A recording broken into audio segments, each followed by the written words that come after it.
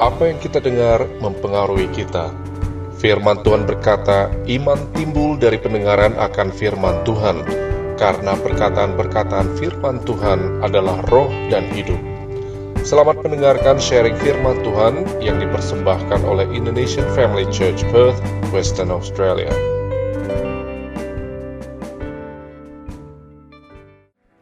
Baik Bapak Ibu yang kekasih dalam Tuhan, hari ini kita akan belajar kebenaran firman Tuhan, apa yang kita percayain, apa yang kita believe hari ini, yaitu sebagaimana tema ini, Serving God by Helping Others. Ayo ulangi bersama-sama dengan saya, 1, 2, 3, Serving God by Helping Others. Kita bisa melayani Tuhan dengan cara menolong orang lain. Pelayanan atau penyembahan kepada Tuhan tidak selalu di atas mimbar ini. Tidak selalu lewat firman, tidak selalu lewat WL, tidak selalu lewat musik.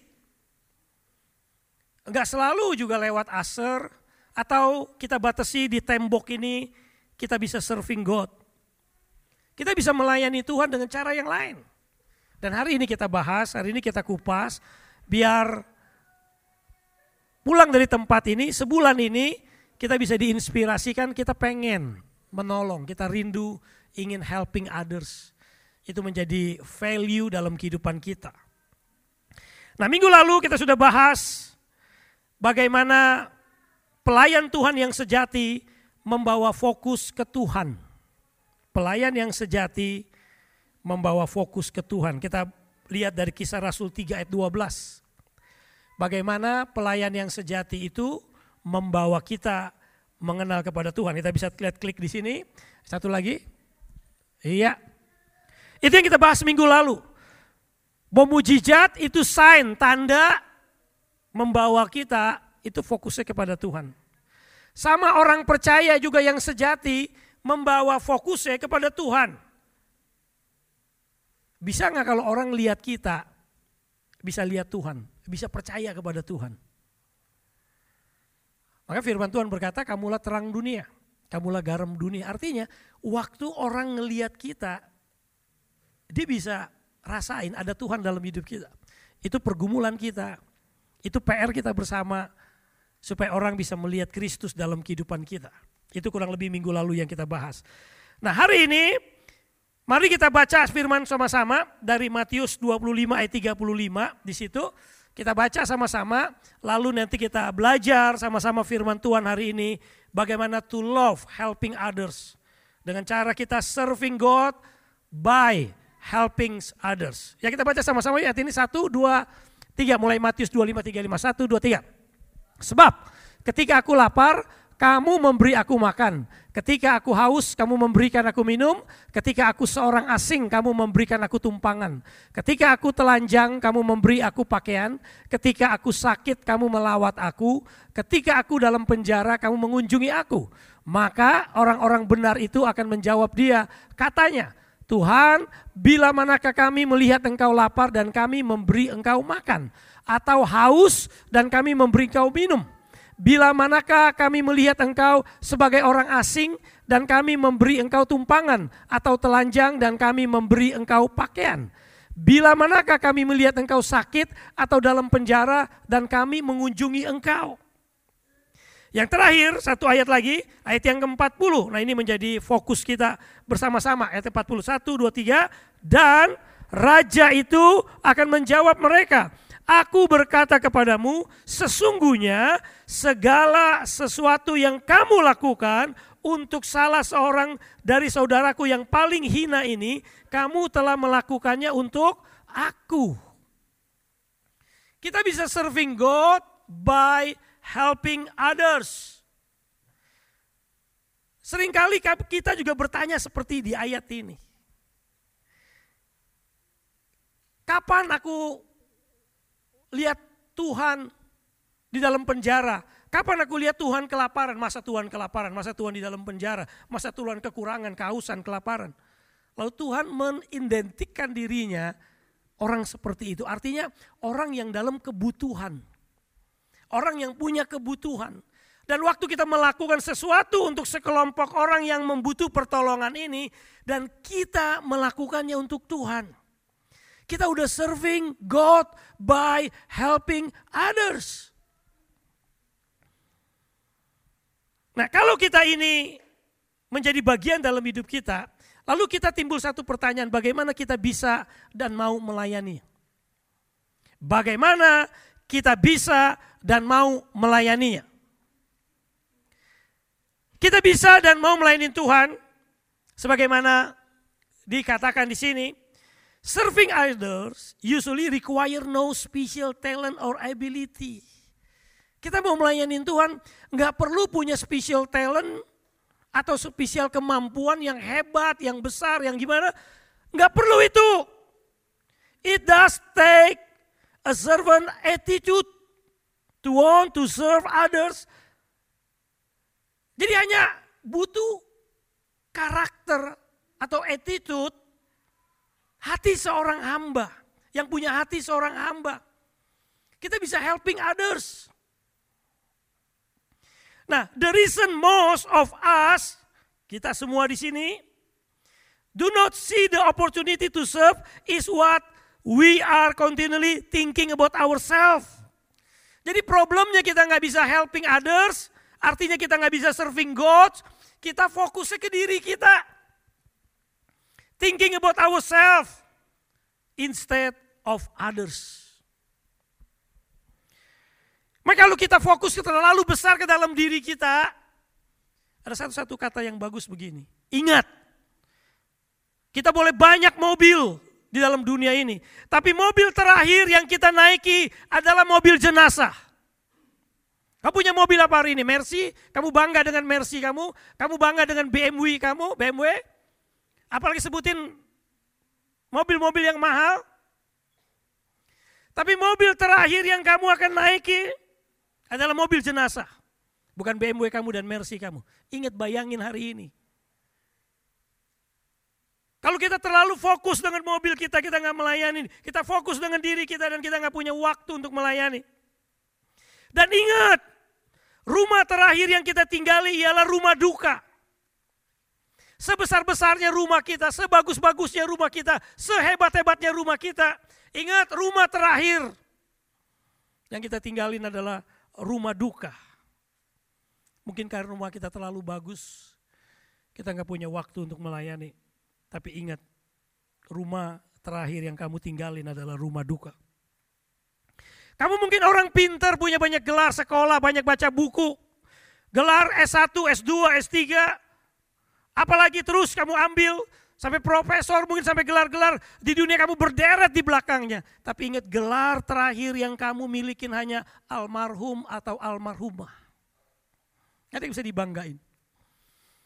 Jadi karena gelar kita gak melayanin Tuhan. Karena terlalu pinter kita gak melayanin Tuhan. Ingat itu yang hari ini menjadi renungan buat kita. Nah, kebanyakan orang alasannya kenapa dia tidak melayanin. Kenapa alasan dia tidak melayanin? Ada beberapa catatan di sini. We make all of rational explanation for not serving. I don't have time. Itu pasti semua. Ini general dari riset hasilnya. I don't have time. Semua orang nggak punya waktu. Kenapa nggak bisa helping others? Helping others itu serving God loh. Nggak punya waktu. Padahal kita sama diberikan Tuhan 1 hari 24 jam. Kalau orang lain bisa, pasti kita bisa. Jadi masalahnya, adakah hati seorang hamba? Adakah kita ingat mobil jenazah atau ingat mobil jenazah tuh? Biar kita hari ini tergerak melayanin. Itu mobil jenazah satu saat artinya apa? Kita akan mati. Jangan sampai satu saat kita menghadap Tuhan, kita belum pernah melayanin Tuhan sama sekali. Kita sibuk cuci mobil kita itu. Cuci mobil ada waktu. Naik mobil ada waktu. Servis mobil ada waktu. Bersihin rumah ada waktu. Ingat, rumah terakhir kita adalah rumah duka.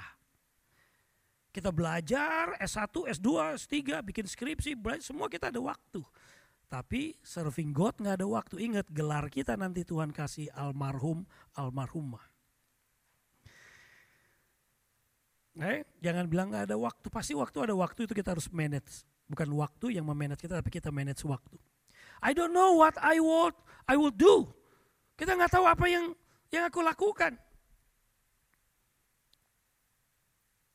Saudara, saya percaya pepatah lama bilang begini, di mana ada kemauan di situ ada jalan. Saudara mau, pasti ada jalan.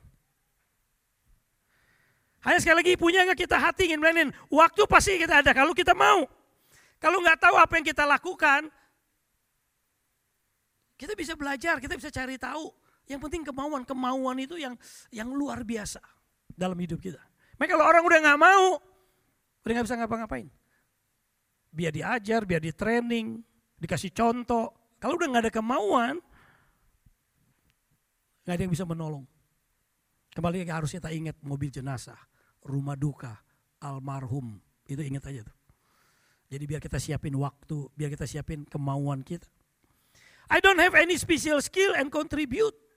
Tadi udah dibilangin untuk melayani gak perlu special skill, semua bisa.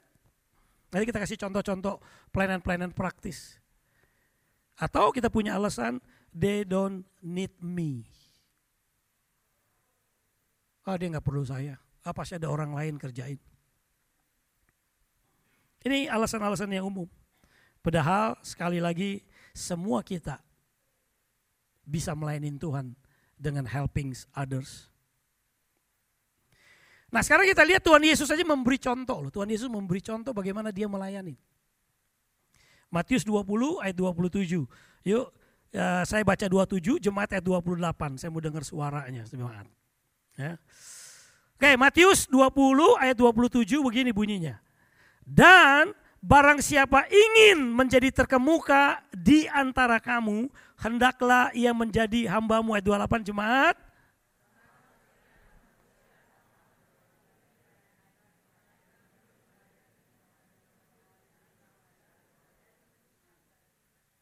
Lihat anak manusia, bahkan dia begitu rendah hatinya disebut anak manusia. Datang bukan untuk dilayanin, melainkan untuk melayani. Bukan hanya melayani, habis-habisan sampai beri hidupnya. Bagaimana Yohanes 13 mencatat Tuhan Yesus memberi contoh mencuci kaki murid-muridnya. Dia praktekin. Artinya apa? Dia helping others, dia melayanin. Yohanes 21 mencatat Yesus menyiapkan makan waktu dia bangkit kepada murid-muridnya. Udah ada kayak kayu bakar gitu, dia bakar roti, firman Tuhan katakan di situ, bakar ikan, panggil murid-muridnya untuk makan. Berarti dia melayanin. Jadi siapin makanan aja itu udah melayanin, serving.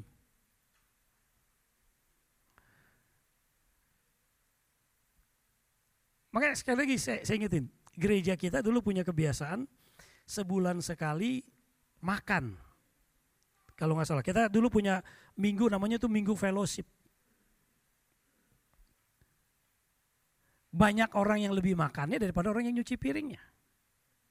Yang servingnya itu semakin ada loh saudara. Memang kita ngerti sama-sama tinggal di luar negeri semua sibuk. Rumah kita sendiri, banyak kerjaan ya kan, nyuci sendiri, bersihin sendiri. Jadi kayaknya untuk orang lain tuh tambah sulit. Jadi butuh extra mile, butuh pengorbanan kalau kita tuh punya waktu untuk bisa beri untuk gereja. Maka kadang-kadang saya berterima kasih loh sama teman-teman tim Praise and Worship. Karena mereka di tengah minggu tuh harus latihan loh saudara, hari Rebo. Dan bukan hanya latihan, mereka harus meeting. Bukan hanya meeting, mereka harus siapin lagu apa. Dan bukan hanya lagu apa, ketok nadanya gimana. Jadi saya ikutin meeting setahun mereka. Dan tim Praise and Worship kita rumahnya bukan deket-deket. Di ujung-ujung langit. Artinya ada yang jauh-jauh bener gitu. Makanya waktu kadang-kadang rapatnya oke saya pindahin, saya udah pengen ngerasain tuh jauhnya gimana. Jadi waktu saya pulang berdua sama istri saya bilang, gila ya rumahnya jauh banget ya. Tapi mereka mau datang pelayanan, meeting lagi itu. Aduh, salut gitu. Tapi bukan hanya sekelompok orang. Dia udah serving God. Makanya selalu saya bilang, kamu melayanin gitu, jangan ngelihat saya, jangan ngelihat gereja, kamu sedang melayanin Tuhan. Itu yang saya percaya, dia lihat itu maka berapapun jauh dia tempuh karena dia tahu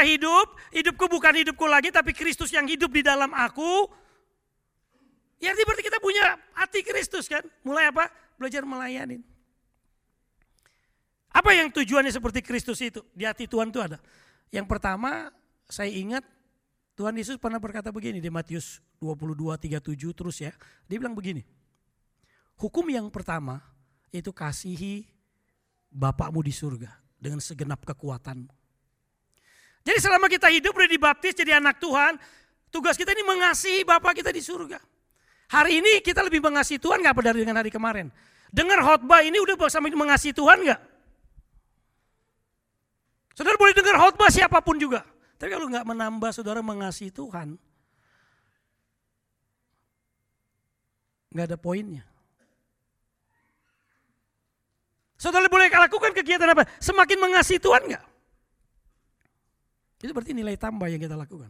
Yang kedua, hukum yang kedua, kasih sesamamu manusia. Kita semakin mengasihi manusia nggak coba? Lihat nggak jauh-jauh hati Tuhan semakin mengasihi manusia nggak? Maka selalu gereja ini ngajarin saudara sebetulnya, ini value-nya ngajarin.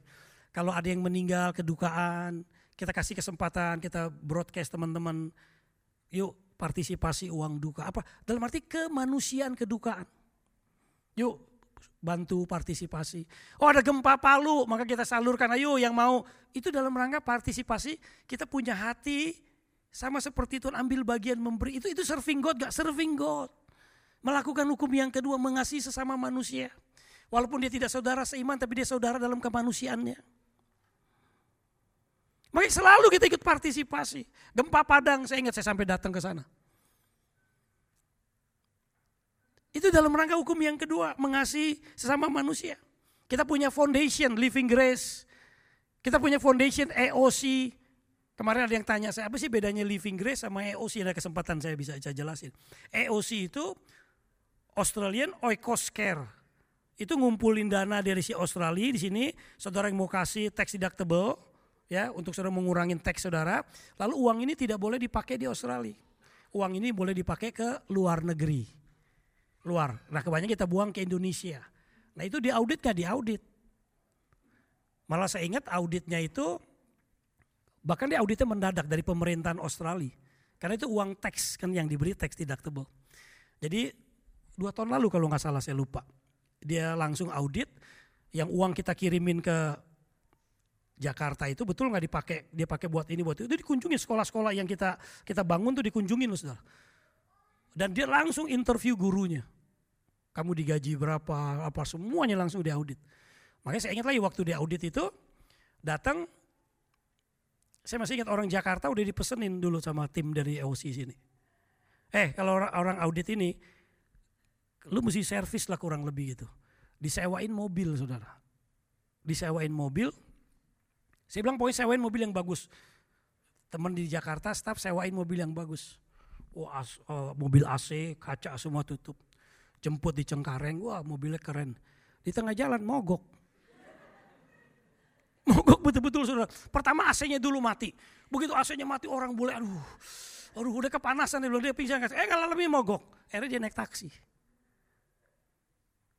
Terus gak lama kemudian diajak ke Bantar Gebang kan, kita punya proyek yang sampah semua tuh bau lalur gitu kan. Dia datang, dia interview semuanya lagi. Terus gak lama lagi dia pergi lagi hari kedua ke Residen 12 ke Depok kita itu. Dia pergi lagi di Depok. Pas dia tidur di hotel, ada hotel satu-satunya tuh di Depok. Pada waktu itu hotel apa namanya, siapa? Santika kalau gak salah. Pagi-pagi dia udah gak bisa bangun. Kan Depok tuh Islamnya kuat. Jam 5 tuh toa masjid. Wah. Dia bilang I cannot sleep. Hari ketiga rombongan Australia demam semua. Benar. Terus pulang ke Australia hari terakhirnya. Lalu dikirim kabar sama staf kita. Sakit 3 minggu berturut-turut. 3 minggu berturut-turut cuti. Sampai sekarang dia gak berani audit lagi. That happened loh. Jadi kasihan orang Australia ini. Kemarin ke Lampung masuk ke itu kan. Masih ingat. Itu tujuannya EOC, untuk kita kumpulin uang, bangun ke sana. Lalu yang kedua, LGF, Living Grace Foundation, itu kita cari uang kemari, spendingnya mesti di Australia. Bantu orang yang kesusahan apa. Ini kita lakukan. Makanya saudara kalau punya kesempatan nanti akhir financial year, saudara mau kurangin tax bisa salurin LGF atau EOC. Itu kita imbau, itu udah serving God juga. Lewat, kalau saudara punya perusahaan, saudara punya itu bisa menolong. Jadi banyak mengasihi manusia. Lalu yang terakhir, Tuhan bilang begini di Matius 28:20.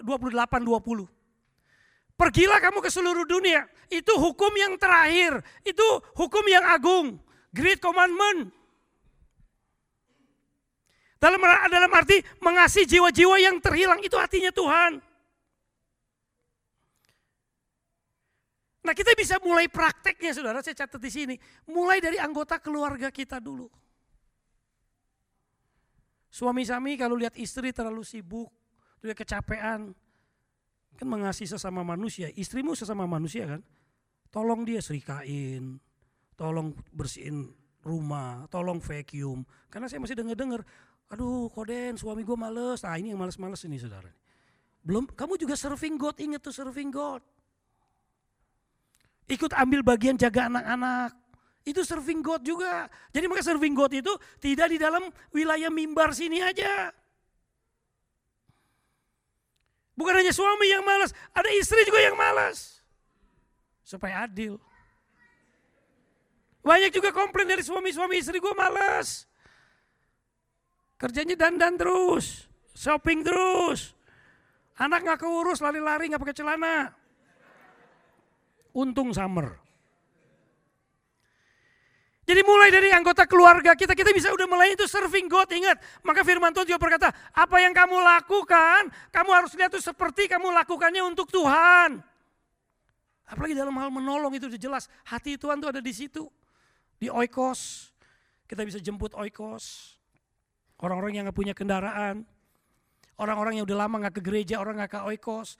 Saudara ingetin dia, reminding mereka, tanyain kenapa, doain mereka. Itu udah serving God, serving God. Apalagi lingkungan dan sekitar lingkungan. Saudara lihat sampah di gereja, saudara ambil, taruh di tempat sampah, itu serving God ya, serving God. Saudara ke WC, habis buang-buang apa yang besar-besar, bersihin, itu juga serving God. Apapun, begitu banyak serving God kita. Karena apa? Helping others. Saudara bayangin kalau ke WC, saudara tidak bertanggung jawab, WC-nya kotor, ingat orang lain. Orang yang lain pakai, jijik. Kan berarti saudara nggak helping orang lain. Nah kalau kita ingat seperti ini, ada banyak yang kita bisa lakukan untuk melayani Tuhan. Yang kedua, ya, jadi yang pertama kalau kita menolong orang lain, helping orang lain, itu menolong diri kita, lama-lama kita punya kepekaan sama seperti Kristus, punya hati Kristus. Kan memang tujuan kita tadi yang saya katakan, mau jadi seperti Kristus. Yang kedua, menolong kita mengalami mujizat. Serving allow us to experience miracles. Sama seperti Yohanes 2 dalam perjamuan Kana.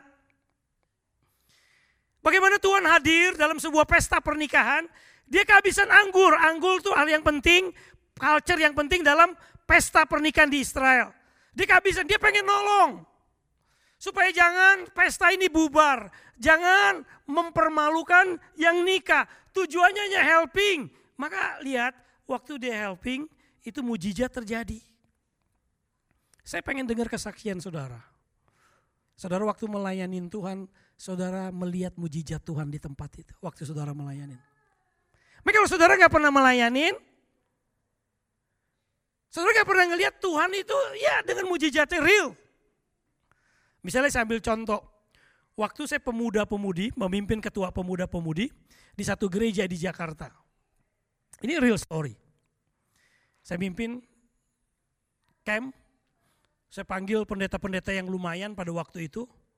Saya masih ingat, saya panggil Yusak Cipto, kalau saudara tahu Yusak Cipto cukup senior.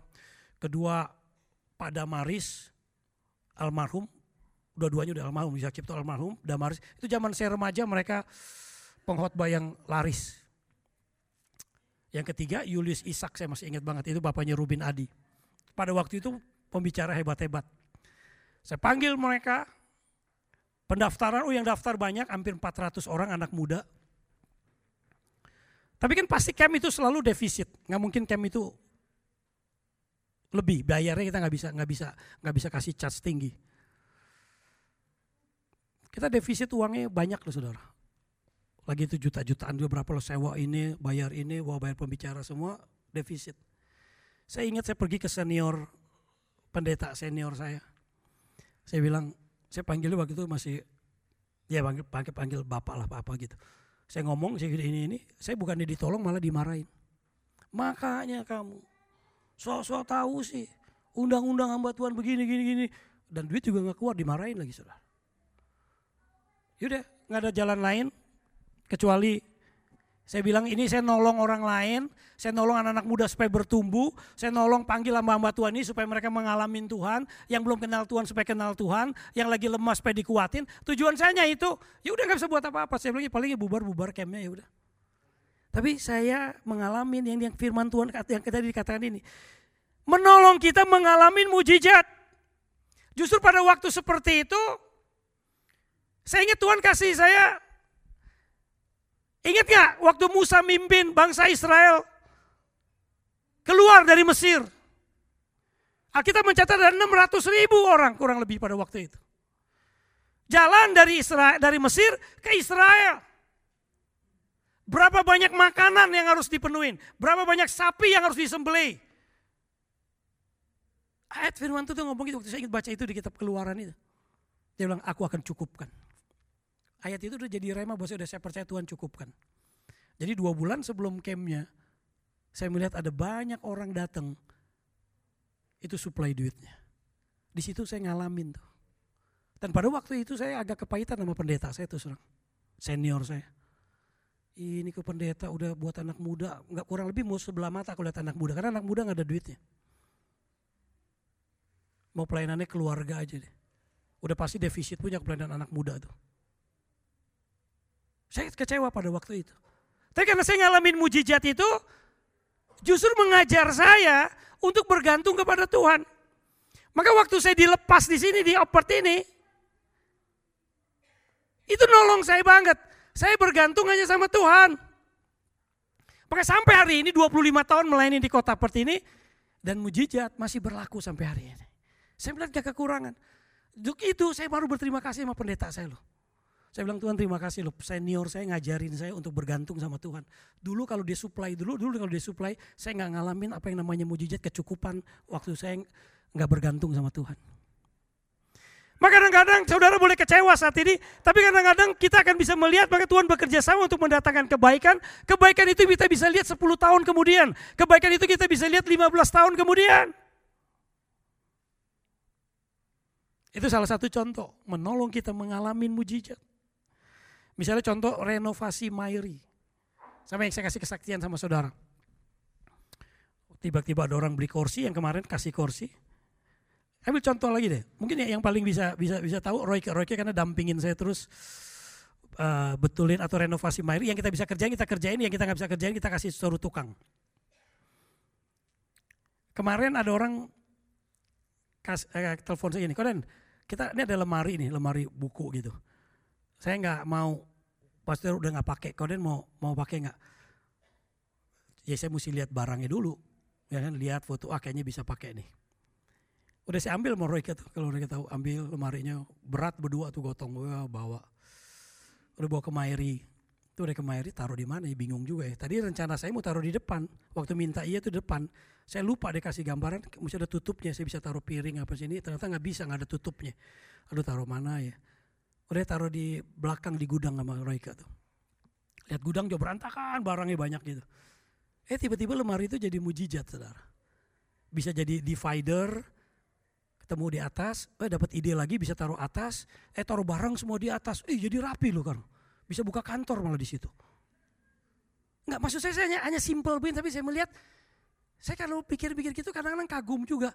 Kok bisa punya pikiran gitu ya? Gudang tadi berantakan jadi rapi, kecil aja gitu.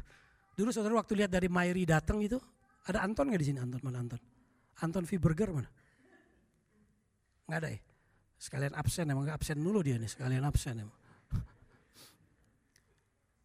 Itu dia tahu, udah saya datang ajak dia ke warehouse-nya itu, dia bilang, "Wih, ini Koden mau buat apa?" Dia bilang, "Geli banget, WC-nya kotor banget, nggak tahu mau buat apa." Tapi hari ini saudara datang Mairi, jadi berkat.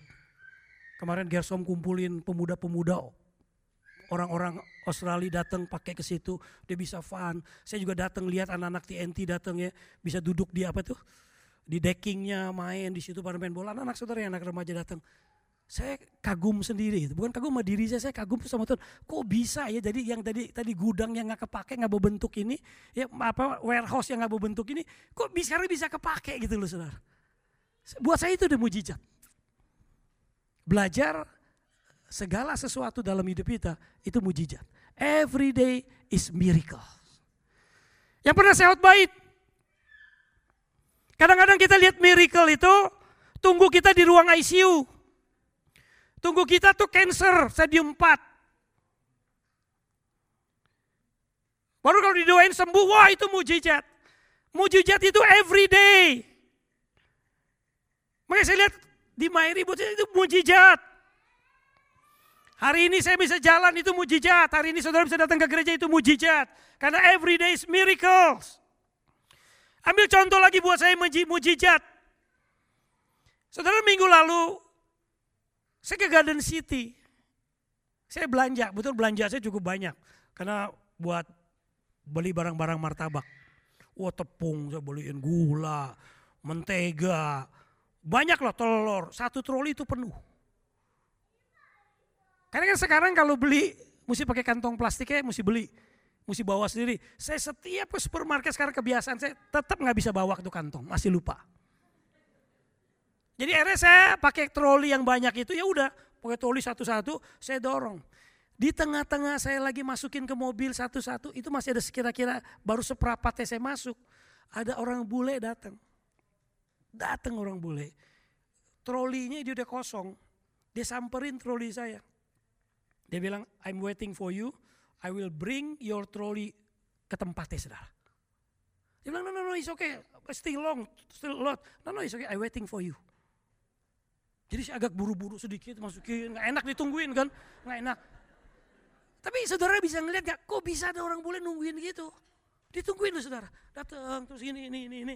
Akhirnya dia diambil, saya bilang, oh thank you. Really, saya bilang gini, you really kind, God bless you. Dia datang, tapi habis itu nyetir, saya mulai mikir.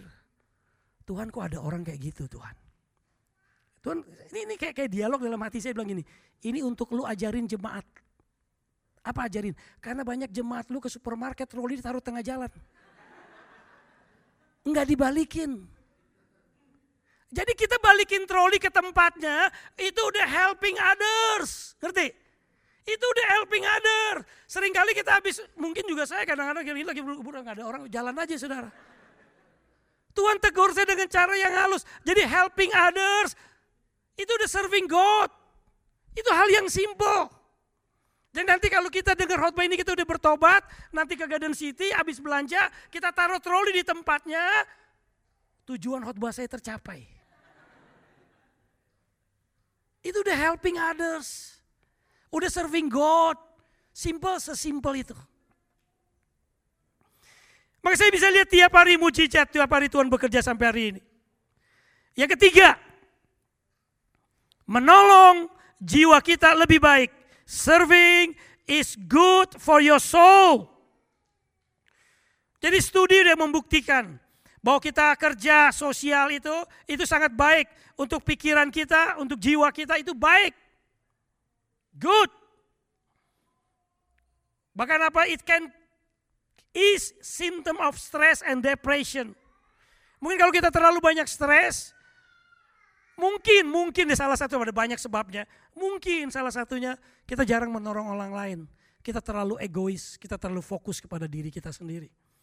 Tapi menolong orang lain itu menolong kita dari stres. Nah sekarang kita lihat ide-ide praktis untuk kita bisa melayani. Bagaimana kita bisa melayani? Yang tadi banyak saya udah jelaskan juga. Yang pertama, bisa volunteer in your local community. Saudara di sini ada badan yang mengurus tentang volunteer. Saudara bisa lakukan itu. Kalau enggak saudara bisa volunteering di gereja ini. Saya masih membutuhkan asisten buat bikin martabak. Serius, kalau saudara mau bakat masak, serius. Kan kita udah buka tiap Sabtu nih. Dia udah lumayan loh, kemarin agak penuh tuh, karena bawa-bawain orang ya. Ada yang bantu bawa-bawain orang, kemarin udah penuh. Akhirnya kalau tiap Sabtu, ya kita buat meeting di situ, buat pertemuan di situ aja, orang udah lumayan loh. Nanti Sabtu penuh, siang, Minggu malamnya kita buka. Karena ada OSI kan nanti pindah di situ. Nanti udah penuh, kita bikin Jumat malamnya. Jumat malam ada TNT kan sambil di situ. Kan nggak mungkin saya tiap hari jagain. Saudara nggak kesian.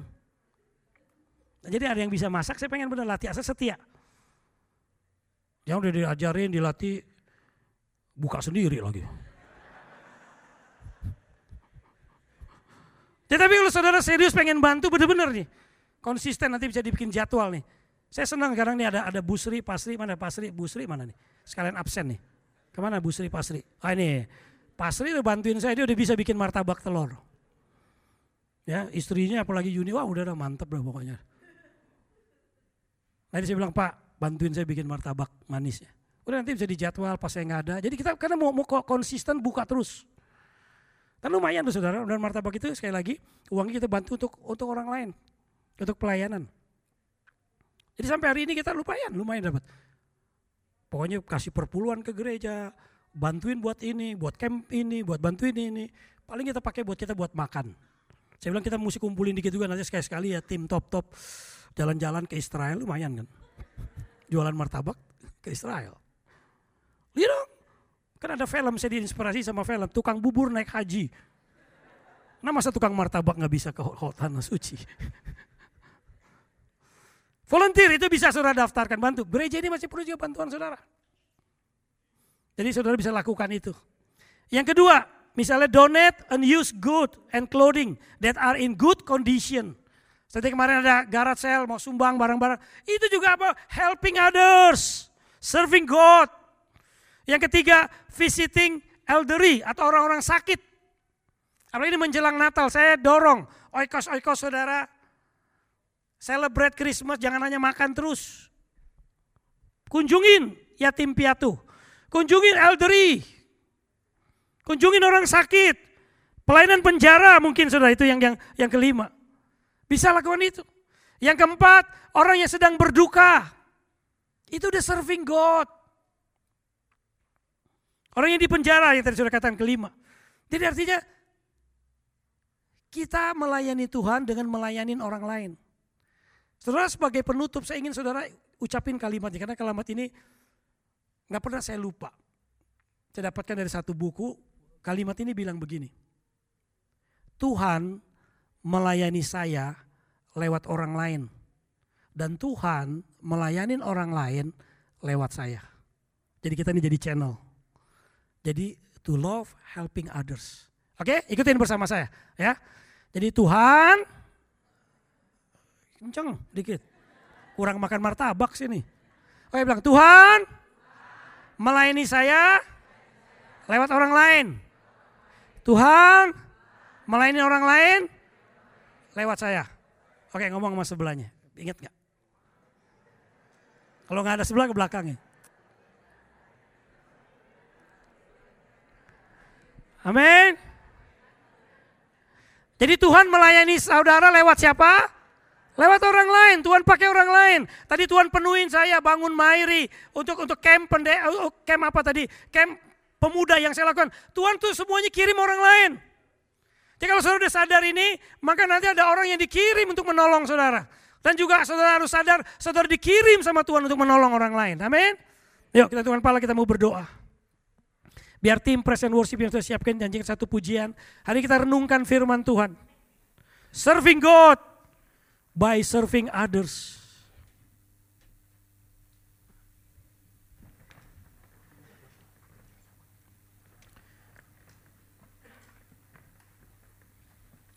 Jadi biar hari ini kita resapin firman Tuhan yang hari ini. Bahwa Tuhan menyamakan dirinya dengan orang-orang yang memiliki kebutuhan. Alkitab jelaskan mereka yang di dalam penjara, mereka yang telanjang, yang kelaparan, yang kehausan. Mereka yang sakit, mereka yang membutuhkan pertolongan. Dan Tuhan ada mewakili mereka.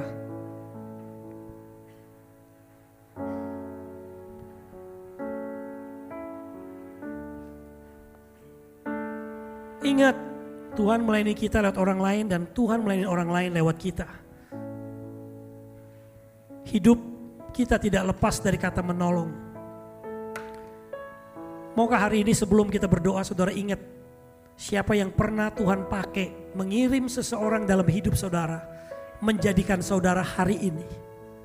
Sekali lagi, ingat seseorang. Atau mungkin 2 orang atau sekelompok orang yang Tuhan pakai mereka untuk menolong hidup saudara. Sampai bisnis saudara saat ini tetap ada, pekerjaan saudara tetap ada. Sampai hari ini saudara ada sebagaimana saudara ada. karena seseorang, 2 orang, dan sekelompok orang itu. Maukah saudara berdoa buat orang itu saat ini?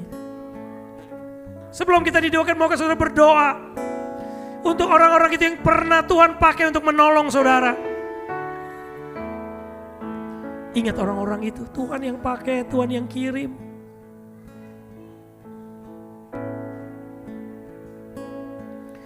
Doakan mereka. Kalau mereka belum selamat, doakan biar mereka kenal Tuhan. Karena Tuhan pakai mereka dalam hidup saudara. Berkati mereka. Ucapkan kata-kata berkat untuk mereka. Terima kasih Tuhan. Terima kasih Tuhan Yesus. Terima kasih buat orang-orang itu Tuhan, yang anak-anakmu sebutkan, yang anak-anakmu panggil. Memberkati karena mereka dipakai oleh Engkau Tuhan, untuk menjadikan kami semua ada sebagaimana kami hari ini. Yang menolong kami menemukan jodoh, menemukan pekerjaan, menolong kami waktu dalam kesusahan, kesulitan, dalam bisnis, dalam pertumbuhan iman kami mengenal Tuhan. Waktu kami ingin lari dari Tuhan, dan Tuhan kirim orang itu. Tuhan berkati mereka. Berkati yang anak-anakmu hari ini rasakan. Maka hari ini kita masuk pokok yang kedua, doa yang kedua. Siapa yang hari ini mau berkata, Tuhan pakai saya. Pakai saya untuk memberkati orang lain, untuk menolong orang lain. Karena Tuhan pakai saya untuk menolong orang lain. Tuhan temukan dengan orang yang membutuhkan pertolongan saya. Berdoa hari ini, buka hatimu, maka Tuhan akan tunjukkan, Tuhan akan tolong kita untuk menyampaikan isi hati dia.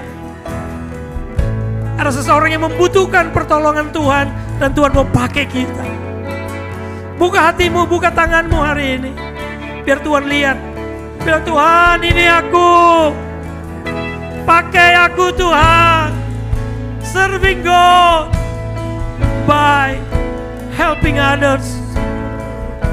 Nyanyikan pujian ini sebagai doa kita ya pada Tuhan. Yeah, Jesus.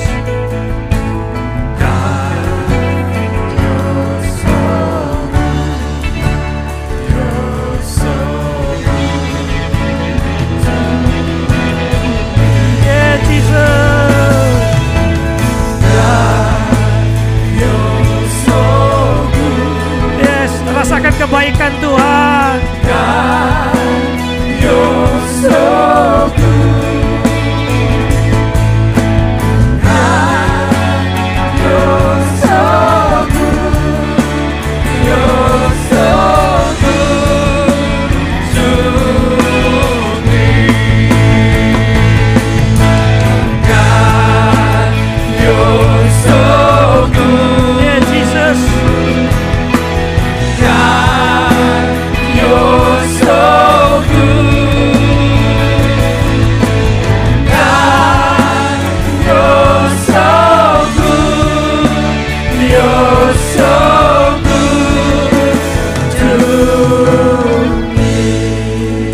Bapak, kami aminkan Kau begitu baik dalam kehidupan setiap kami. Engkau pakai seseorang, sekelompok orang, beberapa orang untuk menolong anak-anak-Mu di tempat ini. Maka kami buka hati kami, tangan kami hari ini. Pakai kami untuk menjadi saluran berkat.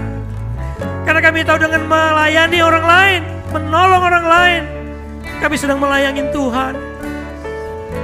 Biar Tuhan kasih PR kepada kami. Mungkin orang itu tidak jauh, ada di rumah kami. Ada anak-anak kami sedang membutuhkan pertolongan kami. Waktu kami melayani anak-anak kami sedang melayani Tuhan. Waktu kami melayani suami dan istri kami sedang melayani Tuhan. Waktu kami melayani orang-orang di oikos kami, di gereja kami sedang melayani Tuhan. Perluas pengertian kami tentang pelayanan Tuhan. Biar hari ini pakai kami sekali lagi Tuhan, dimanapun kami berada.